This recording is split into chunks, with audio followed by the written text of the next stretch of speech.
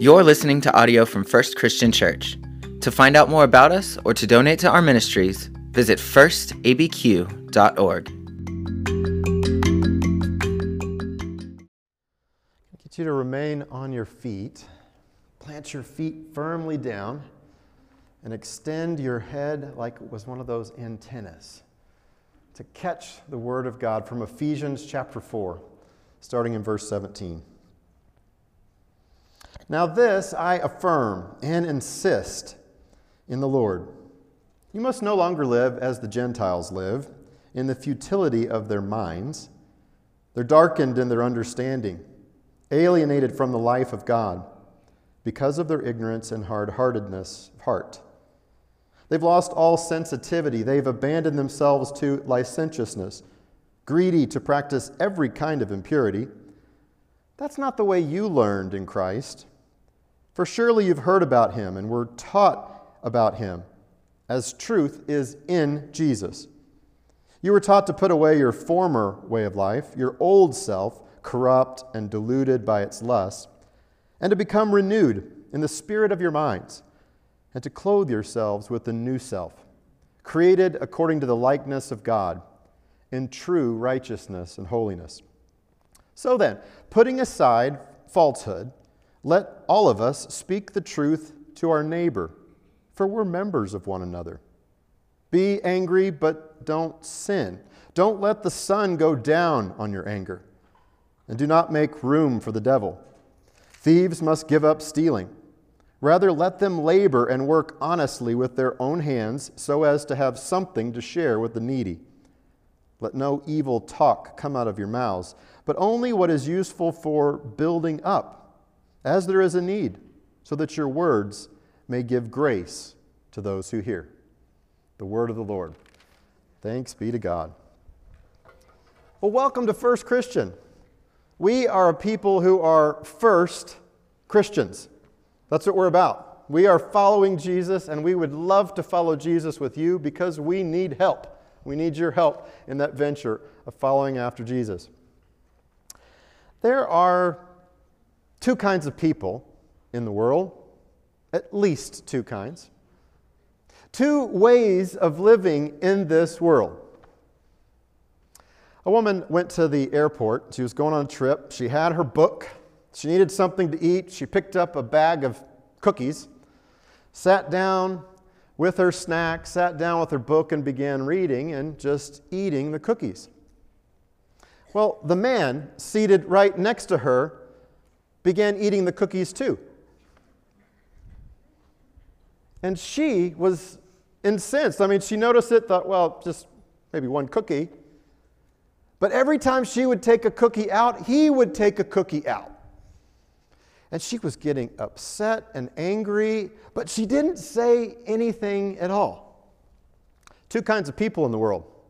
Cookie takers, cookie sharers. Now, the kinds of people that I want to talk about today, and I'll come back to our cookie woman in a minute, but the two kinds of ways that I want us to think about are these two. A life that is centered upon the self, and a life that is centered upon God. Now, there are lots of other kinds of ways that we could define and divide people up, right? But I want you to play this game because everyone fits into one of these two groups. So we could number off. Number one, number two, number one, number two. Ones being those that are centered on the self, and twos centered on God. Right? So we play this game. I mean, what does that mean? Now, some of you listening to me will say, well, I don't even buy into this because I don't know that I believe in God. Okay. Still, these camps, these categories work. I don't even care about God. I don't care about being organized in this way. Well, play the game with me today and let's see what we can learn. So, to have a life where you're centered upon the self is to be on team self. It's kind of a team of one. It's where you make all the decisions for yourself. You are the guide. Now, you may have a boss, you may have a parent, and yet you are still the one that's in charge. Your landlord has some sway over you. The president has sway over you. But ultimately, you are the final authority. And yeah, there's still boundaries. You have to obey traffic laws, most of them. You still go to work, you still go to school, but you're the one who's in charge. You can slap whoever you want. You could tickle whoever you wanted. You could eat whatever you want, or steal, or take, or grab whatever you want. You could game all day long. You could code all day long. You are living for yourself. All decisions are made by you, by yourself. And you are together with yourself on the team of one. So that's the ones, okay? Life lived with the center of self. Team number 2 of life lived with God as the center is a little bit different. Because you have another that you're serving. Someone else that's informing you, illuminating your life. Someone beyond you that's providing you virtues and ways to live your life. Now, all of us, I don't care who you are, we're made in the image of God. And we have a choice about whether or not we're going to live into that image, whether or not we're going to put on the likeness of God. That choice is ours. And so, regardless of where you land in one of these things, whether you're a believer or not a believer, we might live a mix of these two. We might even have a shared understanding of who God is in this equation. I mean, don't we sometimes have kind of a negative view of God? That God's the rule maker, that God's the judge, God's the one enforcing all these rules that He's made. So we see God dressed up like a police officer. He's got a gun, He's going to enforce all the rules on us. Or God like a Supreme Court justice dressed in black, who's ready to bang the gavel down. Or maybe it's some combination of all of these. He's got a gun in one hand because he's a policeman, and he's got a gavel in the other, and this is our view of God. Or maybe God's like this critical parent that we have, this voice in our head, or this absence of a voice, one that's not around us at all. Well, these two visions of life, being centered on self, being centered on God, the way that I've described them so far is kind of more like cartoon characters. And I want us to set them aside and think about these two ways as Paul informs us from this letter of Ephesians. To let him give us guidance to these two, number 1, number 2, all right? Now, in this series we've been involved in is called the God process. We're in this process of becoming like God, becoming like Christ. And before we get to this, lest we think it's all about rules, we have to remember the God project, which was our series for the most of the spring, the first part of Ephesians, where God's project from Ephesians chapter 1, verse 10, is to gather up all people, religious, irreligious. Gather up all things in heaven, things on earth. Gather up all of these things into Christ. And we're a part of that project. So if you find yourself dry, or empty, or lacking energy, it's possible that you're not involved in this process of what God is doing in life. Some power, some energy that He gives to you and provides to you to be able to become more and more like Him. All right, so let's look at Paul. Let's see what he has to say. In these verses in chapter 4, starting in verse 17, down through about verse 22, we get the picture of what life focused in on the self looks like. Paul says this, basically, don't walk like the nations think. What? Don't walk like they think?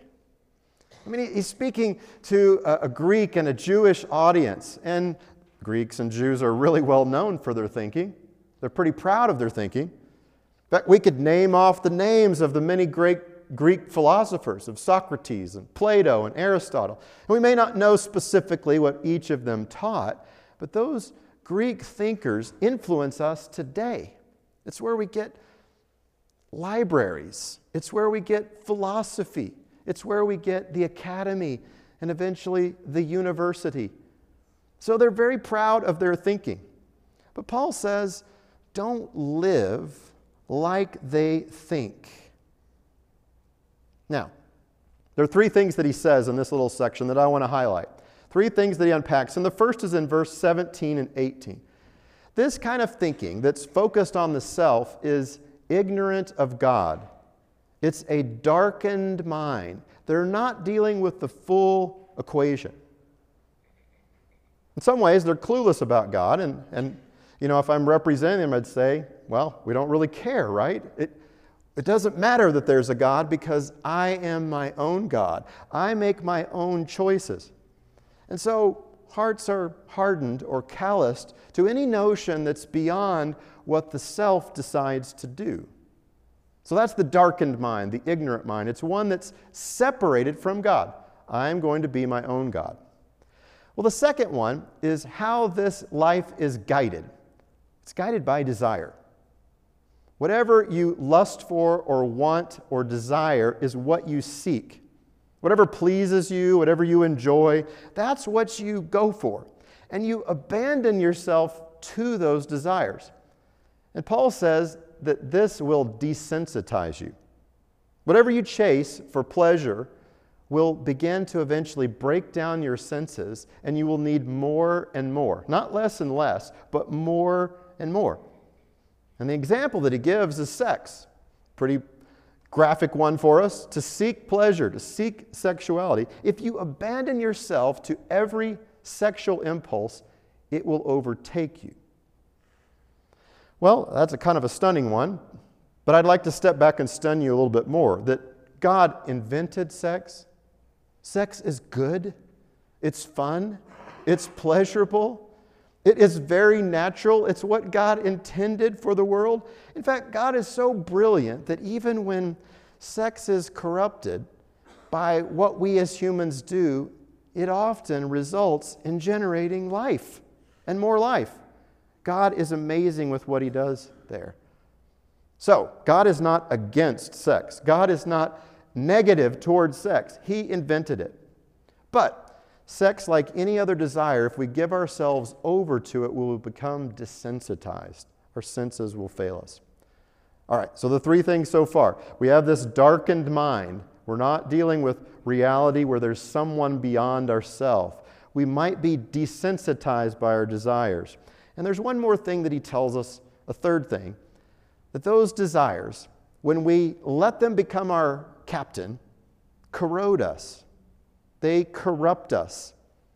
Whenever we make my captain my desires, we get confused. We don't think straight anymore.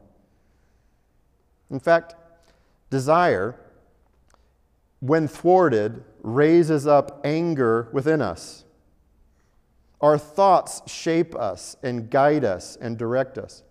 And if we give ourselves over to these desires, they'll destroy us. I mean, it starts with just being obsessed with someone, maybe objectifying them on social media or virtually. And sometimes it can lead to even chasing that person down or stalking them to cause them physical harm because they have no idea who we are. And Paul provides a counter life to this, a different way of thinking, because we know that the way that we think shapes how we live. The writer of Proverbs says this, as someone thinks, so they are. A lot of what parents try to do is not just lay out rules, but teach their children to weigh what's good and what's bad. I mean, even if we just get to that point that there are choices and they weigh the options, that's good. And ideally, we want them to choose the good option. So, it's teaching inside of a safe environment how to make choices in life that lead us towards the good. All right, well, those are the verses that Paul talks about in terms of the self, a life that's centered upon the self. The other kind of life is a life that's centered upon God, where it's not toward the self, it's toward God. It's focused upon God. Paul tells us that we enter, in verse 20, into the school of Jesus. Kind of looks at it and says, that's not what you learned from Christ. The way that you're living, that's not the way to live. Instead, you heard things from Jesus. You were taught by Jesus. In fact, Jesus is truth. He's your trainer. He's the one that's guiding you through life. So in these two ways that we've got, a life centered upon God, a life centered upon ourselves, It could be that you find yourself a 1 or a 2, or like most people, maybe a mix. Times when you're centered on the self, and times when you're centered upon God. And the example that Paul gives us of how we could live this life centered upon God, because surprise, surprise, I'm a minister. We're here in church. I'm not going to sneak up on you with the one I'm going to try to instruct you in. But here, the way that he tries to teach us about a life centered on God is through putting off clothes and putting on clothes. That we're to strip off the old self and put on the new self. Now, I don't know why this kind of cracks me up, that he's used sex as an example of the desires, and he says, get naked. Strip off the old self. All this clothing, this tattered, see-through clothing that just degrades you, take it off. It's shambles. It's a life that's so empty. And put on new clothes. Clothes that enhance you, that fit you. Clothes that are true to your character. Put on God, because this God who made you wants to live in you. And this new fit is much more elegant because it helps you morph into the image of God. Now, perhaps some of you listening will hear Adam and Eve, made in the image of God. First people named in the Bible, made in the image of God. Every human being who's ever walked the face of the planet, made in the image of God. You, even if you deny God, you have God's serial number on you. What you choose to do with your equipment, what you choose to do with your life, is something that God has given to you to choose. While you're made in the image of God, you can choose to follow the likeness of something else, yourself. You can mark yourself in ways that corrode and denigrate yourself. And a lot of times we do make those choices that corrupt the image of God within us. But we have that choice of living toward God or living more toward ourselves. And at some point, maybe we realize that the fibers that we're wearing have cancer-causing chemicals in them and need to be taken off. That the ways that we're living in this life are not leading us to life, and they're leading us to death. And God invites us into this life of becoming like what we confess. Well, I brought up that woman with the cookie. She was sitting there eating the cookies, and the man is taking her cookies. And she's not saying anything. But as fast as she can get a cookie, he grabs a cookie. She grabs a cookie, he grabs a cookie. She doesn't know what to say. She's so angry and upset. It finally gets down to the last cookie, and he grabs it. Looks over at her, breaks it in half, and gives her half. She takes her half, and she doesn't say anything and leaves. Sits down, tries to think about what to do with this half of a cookie of a man that stole all of her cookies. Well, I want us to think about her for a minute as she sits there in another part of the airport. Because there's so many things I could talk about in the closing of this passage, and there are 3 things that I want you to catch. 3 of them that kind of rise to the surface to help us know how to dress, to know how to clothe ourselves in our life. And it's how we talk, and it's what we take, and it's the anger that's inside of us. So let's sit with this woman and the cookie and look at these things. How we talk. In verse 25, Paul begins to express that we're supposed to be people of truth. We're supposed to tell the truth, not be false, not deceive our neighbors. And he gives us a really important principle that's kind of surprising to me in verse 25. Don't deceive your neighbor, don't trick your neighbor, because you're members of one another. That doesn't mean someone who's like you in belief or non-belief. Not someone who's like you in your culture or your religion or your country or anything. This is your neighbor, someone who's just near you. And Paul says you're members of one another. You're connected to one another. So when you lie, when you deceive your neighbor, you're actually harming yourself. You're lying to yourself. If we think about what happens when we lie or when we stretch the truth just a little bit, we're trying to protect ourselves in some way. We can't come and say the full truth. We're trying to protect maybe our smarts or something that we've done wrong, something about our past, and we just want people to see us in a certain way. But when we lie, we're actually harming ourselves and our neighbor. How we talk matters. Talk that tears down and destroys is harmful. It destroys us. And I know with this language, we're actually talking about the standard talk for political leaders, the standard talk for business leaders, to twist and bend the truth to whatever fits their need. It's the currency of how we talk. Let's lie. Or even in comedy. The comedy is made on tearing people down, making them feel bad. And we don't always realize that our words are like surgeon scalpels. We're causing people bodily harm and causing organs to be exposed, hurting them, harming them by our own words. How we talk is a matter of how we clothe ourselves. Well, the second one of what we take, he says, thieves, give up stealing. No more taking.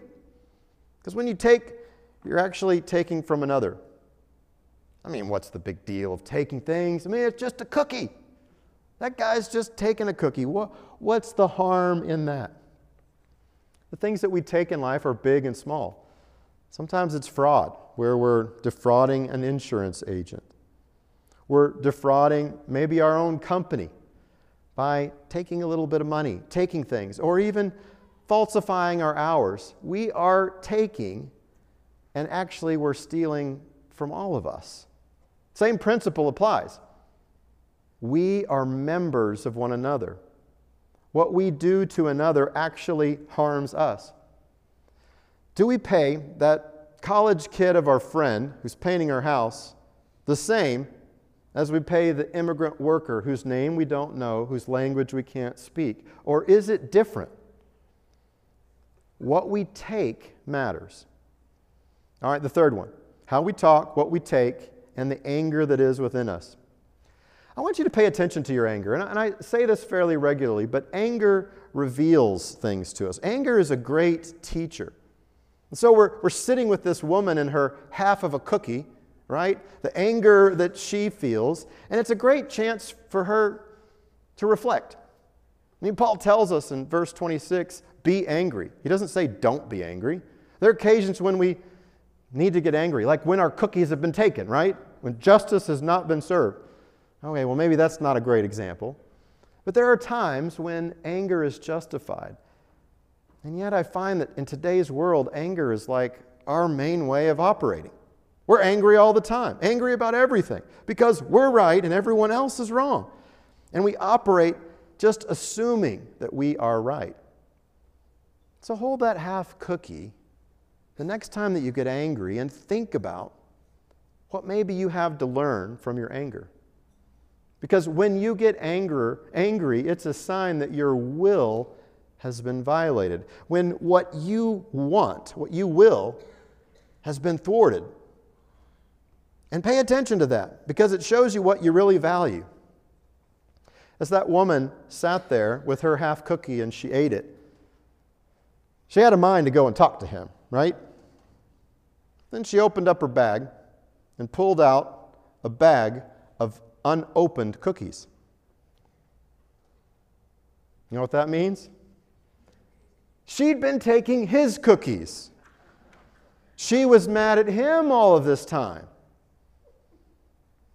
A lot of times our view of the world is so focused in on ourselves that we don't even realize that the very thing that we're angry at someone else about is what we ourselves are doing.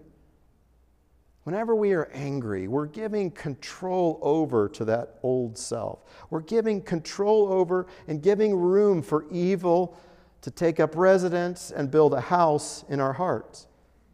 And Paul says late in this chapter, take off the clothing of bitterness, of wrangling, of wrath, of anger, of slander, of malice. When you see what someone else has that you don't have, let those things go away.